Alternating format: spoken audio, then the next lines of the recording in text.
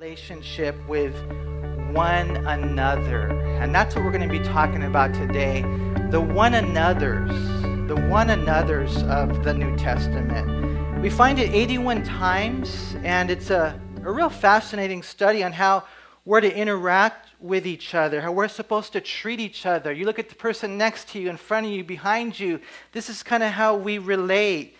You know, a lot of different teachings and topics about the one another's of the Bible, but we're going to see today by far the most important one that really encapsulates all the others is that we are called to love one another.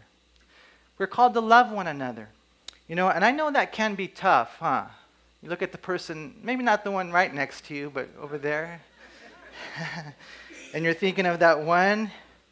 I mean, is there anyone in your life that's tough to love? It kind of gives tough love a new meaning, huh? You know, and we're going to experience that in the church. I'm sure you've heard that poem, "To live above with saints we love, oh, 'twill be such glory, but to live below with saints we know." Now that's a different story, huh? But if we don't love each other, then something is really, really radically wrong. You know, I always tell people it's kind of like Noah's Ark, you know. I mean, God called them together into the ark because they were being saved from the judgment outside. That's us. But it didn't smell good in the ark. Imagine all those animals. But and that's kind of how it is with the church, you guys. We have to see each other with eyes of grace. You know, when it comes to the church, I always tell you that this is a hospital for sinners. It's not a museum for saints. Just think what would happen to that one who's hard to love if you really loved them. You see, this is what we have to do. This is church life with one another. And so we're going to talk about this. On our way to John 15, I want to give you guys a couple of one another's that I thought were kind of funny. Because, you know, you can go through the Bible, and some of you guys have those computer programs. Just type in the words one another, and you'll see all of them. And it's pretty cool. You know, I read one in Luke chapter 12. It says, in the meantime, Luke 12:1. And you can write these verses down. Maybe you can read them later. But it says, in the meantime, innumerable multitude of people had gathered together so that they trampled one another. And I thought, that's interesting. Here's a whole bunch of church people. They're going to hear the word of God, and they trampled one another. Okay, don't do that. That's one thing that we know in the Bible. You know what it reminded me of, to be honest with you? It reminded me of the Harvest Crusades. I don't know if you guys have ever been to the Harvest Crusades, but sometimes, in times past anyways, where, you know, we're standing in the long line and we want to get like the good seats in the shade. And so, you know, we're all right there like horses. We're ready those gates to open, you know. And then, you know, when the gates open, we're like, boom, and we're off. And seriously, I was thinking, this is an applicable verse, man. Don't trample, you know, one another. I thought that was kind of funny. I thought it was applicable. Here's something else that's very practical. Over and over again, something we read in the Bible, greet one another. You guys have read that, right? Romans 16:16. It says, greet one another with a holy kiss. He says, the churches of Christ greet you. 1 Corinthians 16:20. All the brethren greet you. Greet one another with a holy kiss. 2 Corinthians 13:12. Greet one another with a holy kiss. 1 Peter 5:14, greet one another with a kiss of love. And you know, we don't necessarily, unless we're kind of like boyfriend and girlfriend, husband and wife, maybe kiss each other. Back then they did, you know, a little peck on the cheeks. You know how the Middle East is, right? You know, for us, the mode of salutation today is more along the lines of a nice handshake, or how about a nice hug? And I'll tell you what, I like that. I think it's cool for me to share that with you guys. We should greet one another, man. I mean, there's someone sitting there, you're walking up, you know, you see them. I mean, big smile on your face, a nice firm handshake. You know, you look him in the eye, or a hug. And I know we try to be real holy with these things, and we're like, how you doing? A nice soft hug, and that's how we perceive holiness, right? A holy hug is like a half a hug. I don't know. You know what? That's between you and the Lord knows your heart. But I just think when he says holy kiss, holy hug, a holy handshake, to me it's just sincere. It's just deep. It's just loving. No matter who you are, I maybe never met you before, you're here, and I'm going to say hi. And I'm going to, shake your hand, and I'm going to hug you. There's a lot of people, they'll come to church service, they'll sit down, they'll hear the study, the music, they leave, and no one ever approaches them. No one says hi to them, because our usual tendency is to be, more inclined towards those we know. My encouragement to you is to get to know new people. And so, number one, don't trample one another. Number two, do greet one another. Wouldn't that be cool if we did that, man, from our heart? And those things, and really all the other things we're going to be talking about today are all part of that primary principle when it comes to treating one another in the church, is to love one another, right? We see those words 12 times side by side in the Bible, to love one another. In one sense, it's a simple commandment. So we see, first of all, the simplicity of it. Look at John 15 and notice what Jesus said in verse 17. These things I command you, that you love one another. It's a command from Christ.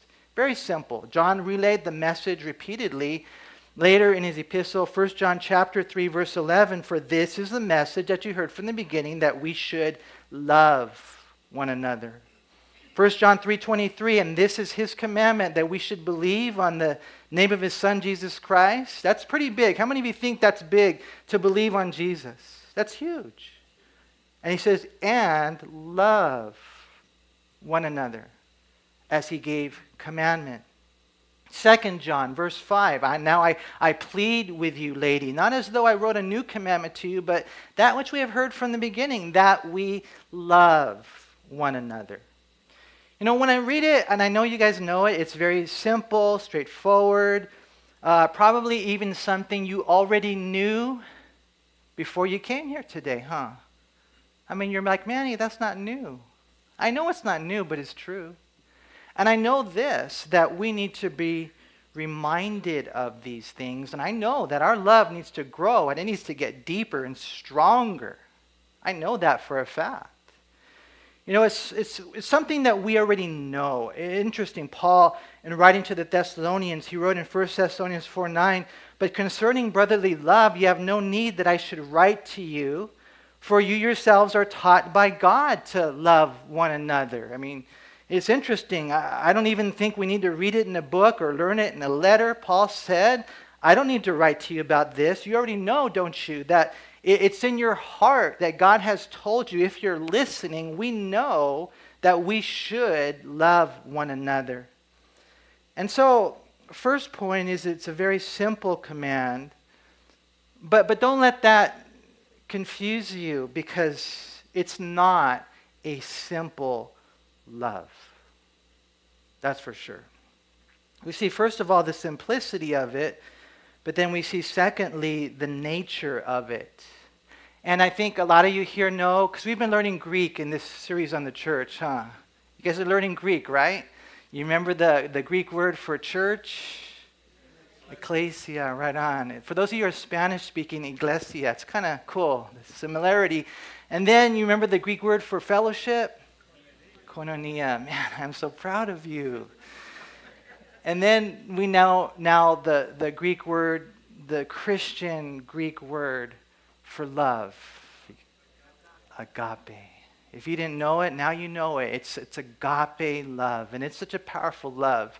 One of the things that you got to know is that when God wrote the Bible, he wrote it in Greek. It's a Koine Greek, and he did that for the specific purpose, because the Greek language is able to be so much more precise in the words that it uses, in the grammar that it has. And so, You know, when it comes to love, there are 5 different Greek words for love, but the love for the Christian primarily is agape love.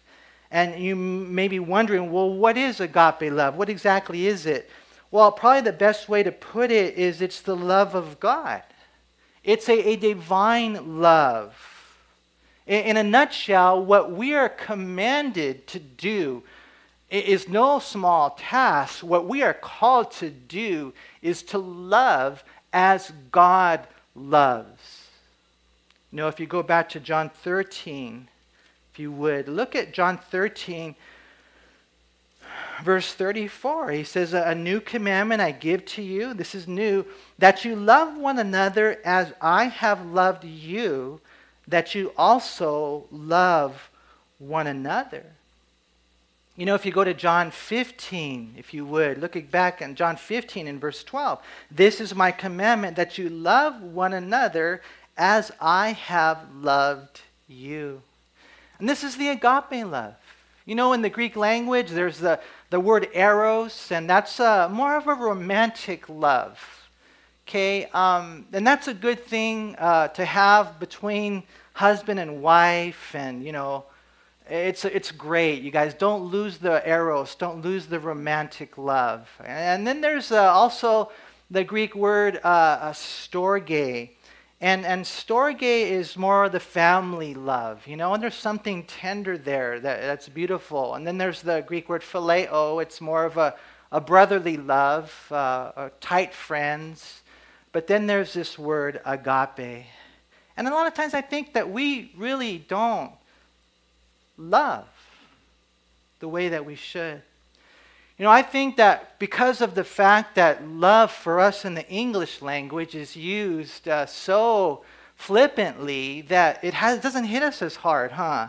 I mean, sometimes, you know, I think we love people like we love pizza. How many of you here love pizza? Come on, be honest. You know, and so I love pizza, I love people.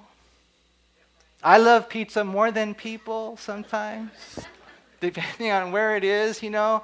I love you, I love, you know, chocolate, you know, I mean, you name it. I mean, it's just for whatever reason, it's kind of lost the impact that it's supposed to have when we say we love other people.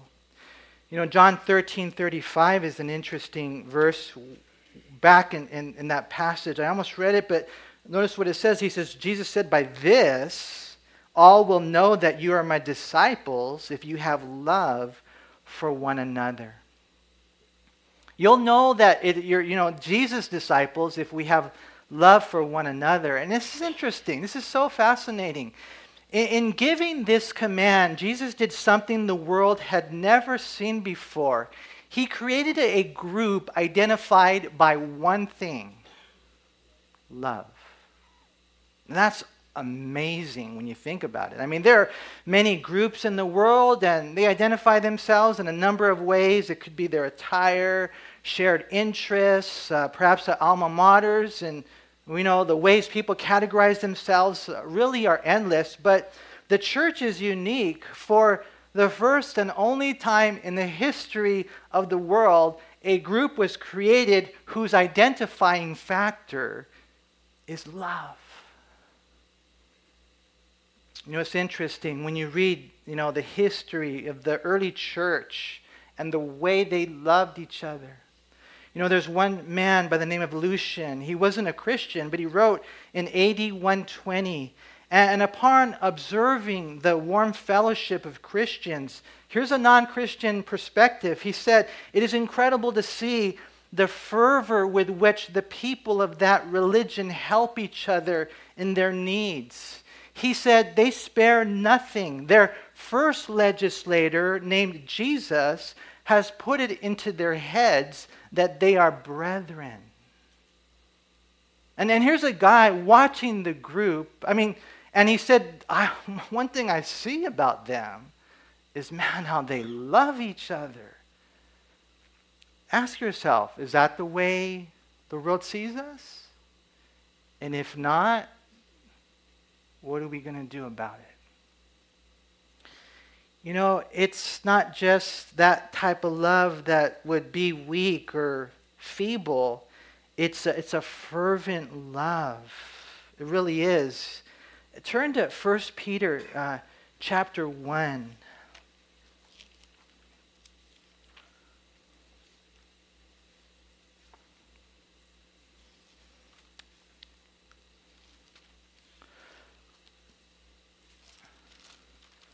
Some of you ladies are studying this. Such a great letter. In 1 Peter 1, it says, "Since you have purified your souls in obeying the truth through the Spirit," and really what he's saying there is, since you're now Christians, "in sincere love of the brethren, love one another fervently with a pure heart."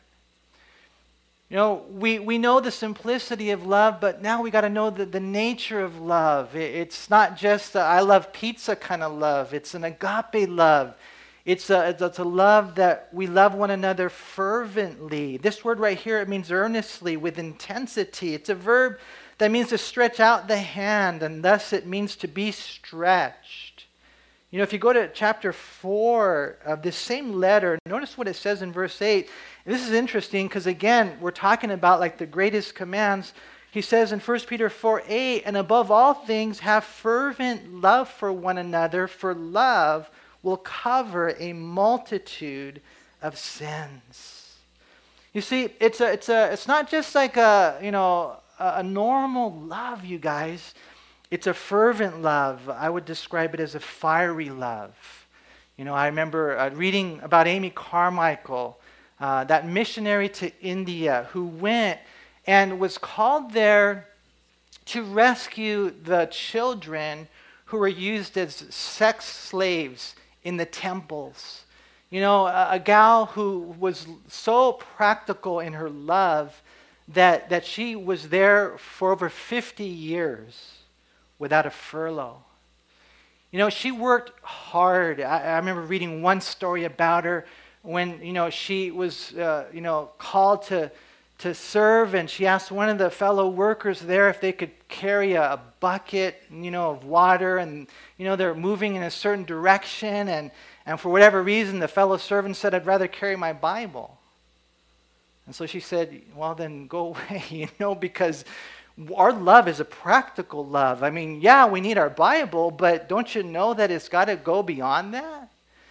When there's a real love, it's visible, it's active, it's fiery, it's fervent. She said this, "If my interest in others is cool, then I know nothing of Calvary love." And I tell you what, that's another way of describing the nature of this love. It's an agape love, it's a fervent love. It's a Calvary love. And it's not just cool with other people. Yeah, hey, how you doing? Ain't no thing. I mean, no, you're loving people. She said, "If souls can suffer alongside, and I do nothing about it, then I know nothing of Calvary love." Her motto was, "You can give without loving, but you cannot love without giving."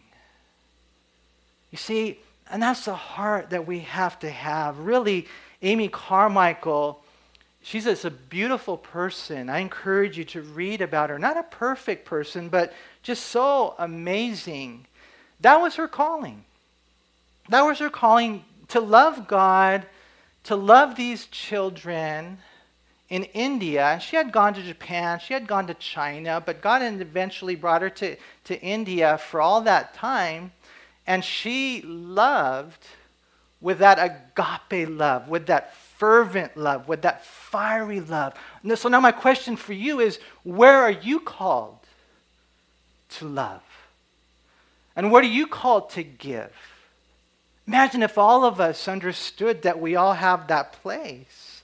She really is a living example of John 15, verse 13. The Bible says, "Greater love has no one than this, than to lay down one's life for his friends." And so maybe, you won't be called to a martyr's death. Maybe you'll be called to a martyr's life. Maybe you won't be nailed to a cross. But eventually you come to the crossroads of your life of whether or not you're going to die to your own will and your own agenda. Because I tell you what, that's what love is. Amy Carmichael went on to say, forgetting oneself is not the refinement of love, it's the essence of love. Galatians 5:13, it talks about how when we love, we serve others. It says, for you, brethren, have been called to liberty. Only do not use your liberty as opportunity for the flesh, but through love, serve one another. You know, we're blessed, you guys. You can do whatever you want, huh? You can go home, have some hot Cheetos, whatever, just turn on the television. You can just sleep all day. And I mean, it's okay. Every once in a while, we got to do that.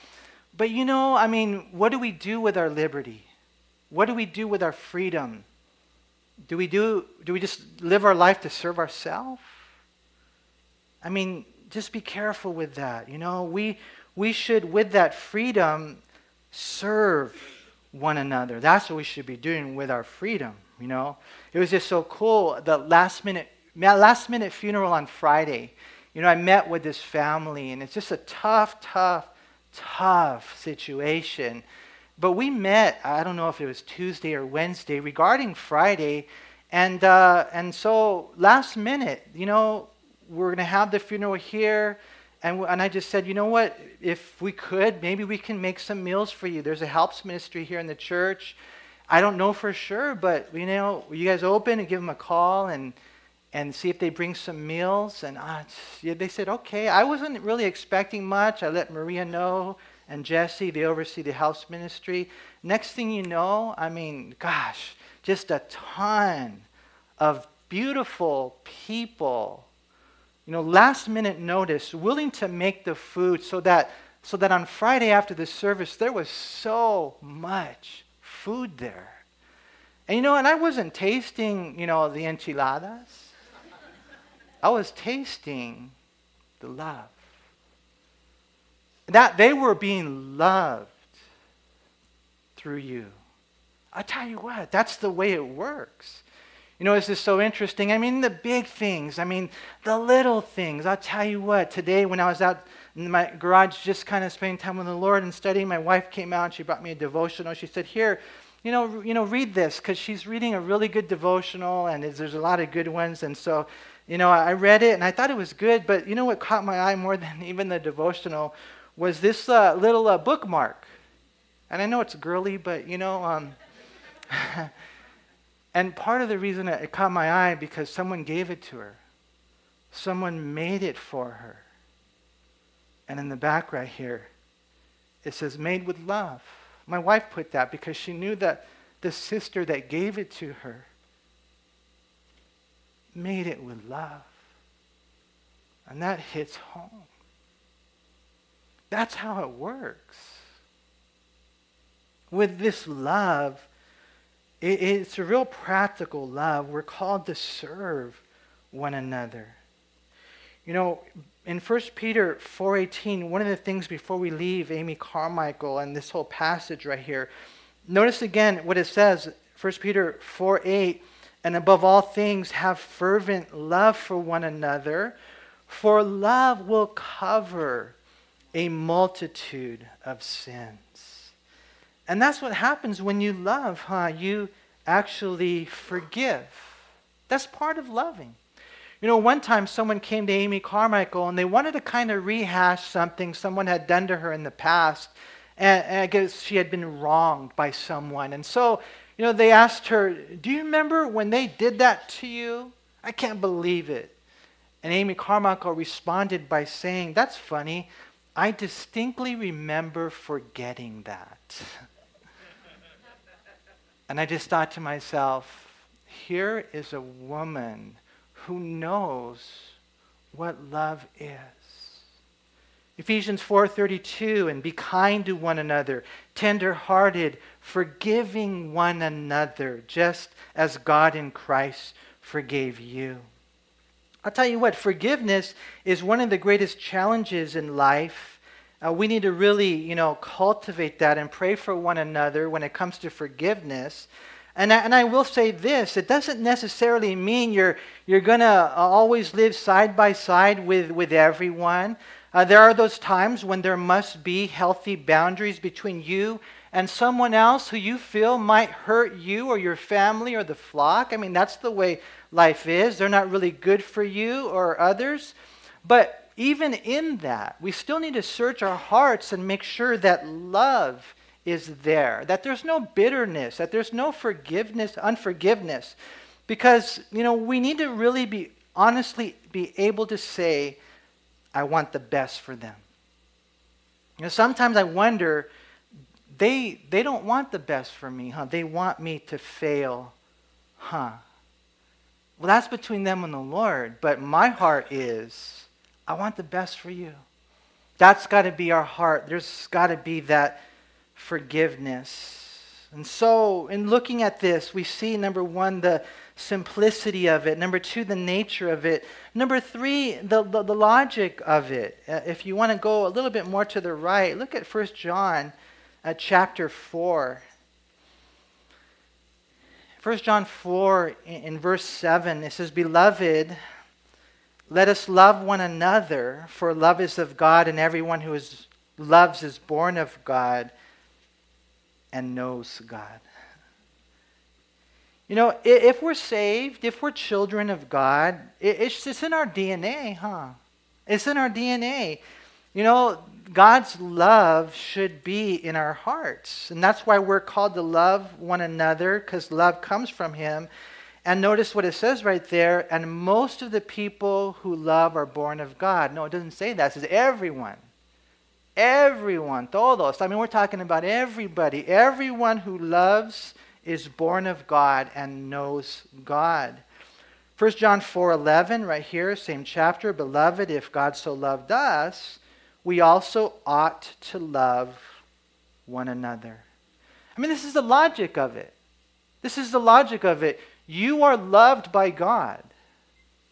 Why would you not reciprocate that love? Why would you not extend that love? It's in your DNA. You're a child of God. You're born of Him, right?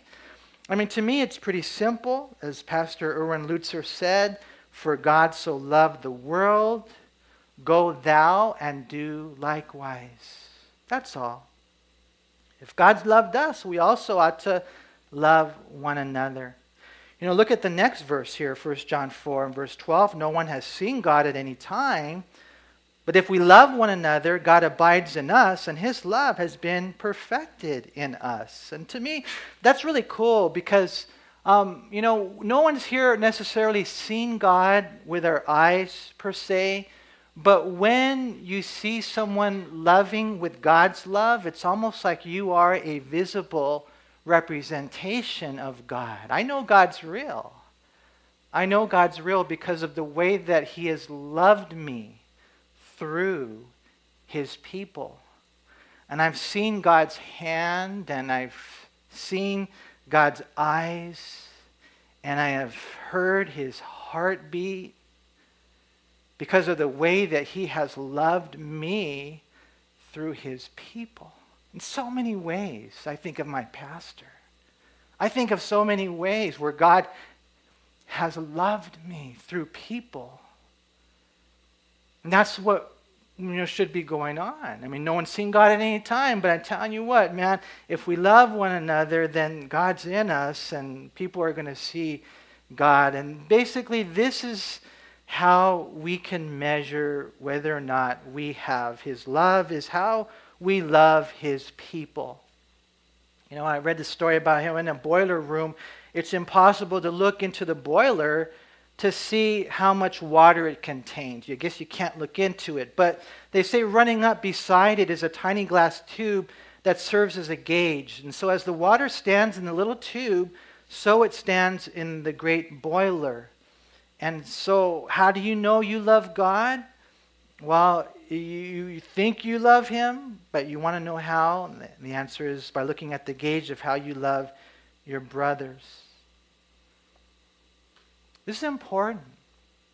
I think we need to meditate on the simplicity of it, but then understanding the nature of it and the logic of it. I mean, you can't really say you know the Lord if you don't have any fruit. You know, one time I put this post on Facebook because I was just trying to be controversial. You know, stir up dialogue, you know. And every once in a while I'll put a little something up there that I really don't even know, that goes beyond my depths of understanding. But I heard someone say, you love God as much as the person in your life that you love the least. And I thought, whoa, that's heavy. So I put it up there, and people started biting each other and going back and forth and stuff, right? And, you know, I mean, I know it's a hard thing, but you guys know the bottom line is, if you love someone who loves you, ain't no thing but a chicken wing, right? That's no big deal. Oh, they have good taste. Yeah, I like them. But when you start loving people who maybe are a little bit more difficult, we go back to that tough love. Now we're talking about agape love. We're talking about divine love. We're talking about one last thing for today, the power of love.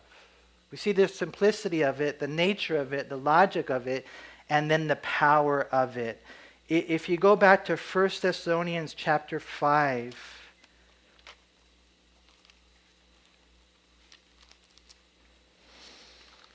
in 1 Thessalonians chapter 5, I like this verse. And again, there's 81 verses. I thought about going over all of them, but I thought it might take too long. But 1 Thessalonians 5:11, it says, therefore comfort each other and edify one another, just as you also are doing.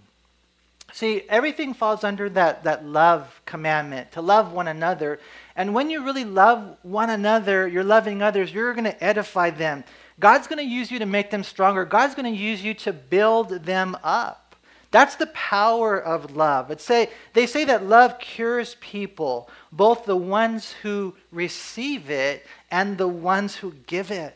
That's what happens. When you love someone, you know, you're going to build them up. But I just got to close with this, and I don't mean to close on a downer, but you guys got to be careful. We have to be so careful because a lot of times we do things that are antithetical to the power of love. And rather than building someone up, you know what happens is we start tearing others down. For example, here's a passage in James chapter 4, verse 11. It says, do not speak evil of one another, brethren. You know, and when was the last time, you know, a lot of times you hear people saying derogatory things of others. Let me tell you something, man. That is the antithesis of love. If you got something against your brother, do not say anything bad about him to anyone else. You go to the Lord, you pray, and then you go to your brother. Go to him. Because you know what you're doing when you do that? You, my friend, are planting seeds of discord and division. And they, you know, just a little something, oh, I'm just going to say this about, you know, so-and-so, and you just kind of put that little thing right there. But it's a seed that goes into the heart that is then planted. And then, you know, they start thinking about, you know, kind of, and then it grows. You know, I was looking at all the one another statements. This one's a lot. James chapter 5, verse 9, do not grumble against one another, brethren. Grumbling, complaining. I can't believe, you know how grumbling sounds, right? Galatians 5, verse 15, it says, but if you bite and devour one another, beware lest you be consumed by one another. You know, and we're not talking Mike Tyson here. We're not talking about physical biting, right? We're talking about, you know, when you're talking about someone and he says, you know, it's like Christian cannibalism.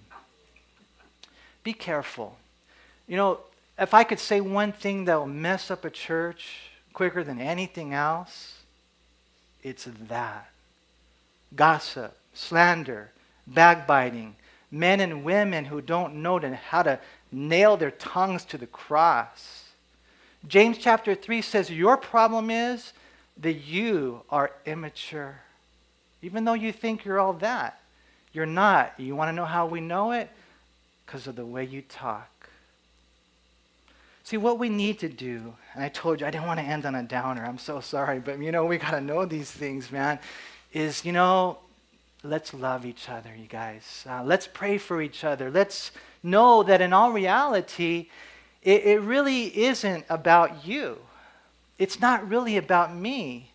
I mean, they say that when you're living life and it's all about yourself, you know what they say? They say that you're living on the doorsteps of hell.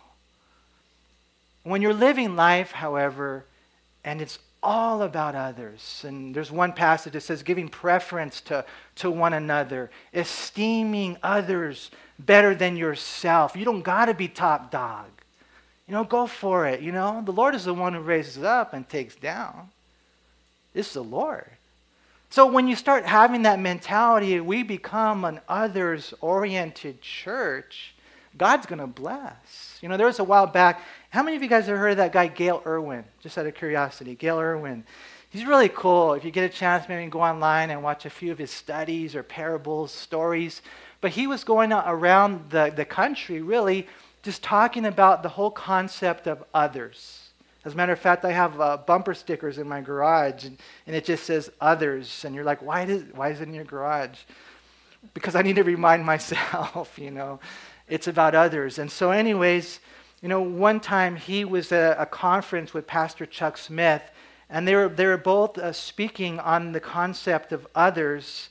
And then when he told Pastor Chuck that he was going to be talking about others, he said that Pastor Chuck just got this big smile on his face, and then he, right there, in that moment, he launched into a poem that he had memorized. And this is what Pastor Chuck said.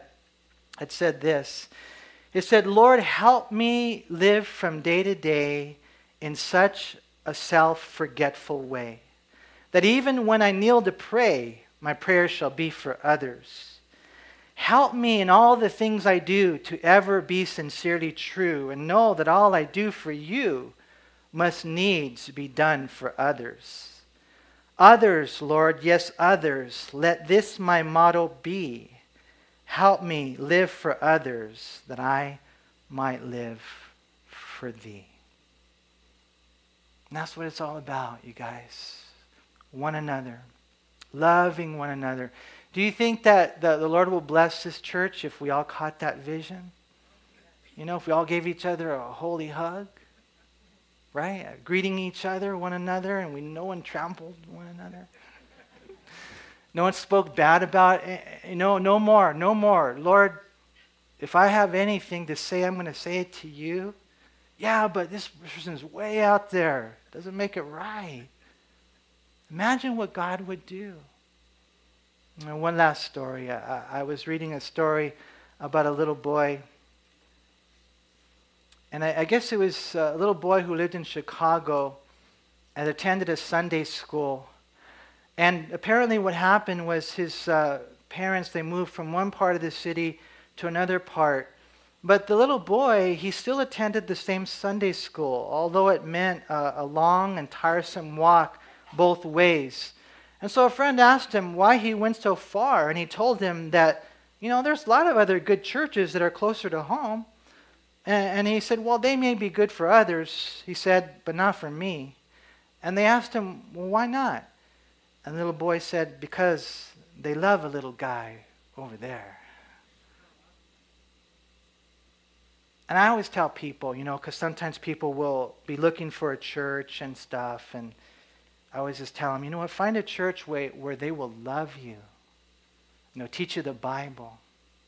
That's all you gotta look for, man. And you'll know that there's going to be a home there. And that's where we need to be as well, you guys. That's my prayer. And it's got to come from me. It's got to come from you. And as you grow in the Lord, as you just, man, it's the fruit of the Spirit. You're growing in your relationship with Him. You watch how you will change, and you will have that love for others. If only we could make the world understand the love that God has for them through the love that we demonstrate. If we did, there would be fewer empty churches, and a smaller proportion of our population would then, not say, I'm not going to be going to church service anymore. Let love replace duty in our church relations, and what will happen is the whole world will then eventually be evangelized. So let me close with a couple of prayers here. 1 Thessalonians 3:12, and may the Lord make you increase and abound in love to one another and to all. In 1 Corinthians 16:14, it says, let all that you do be done with love.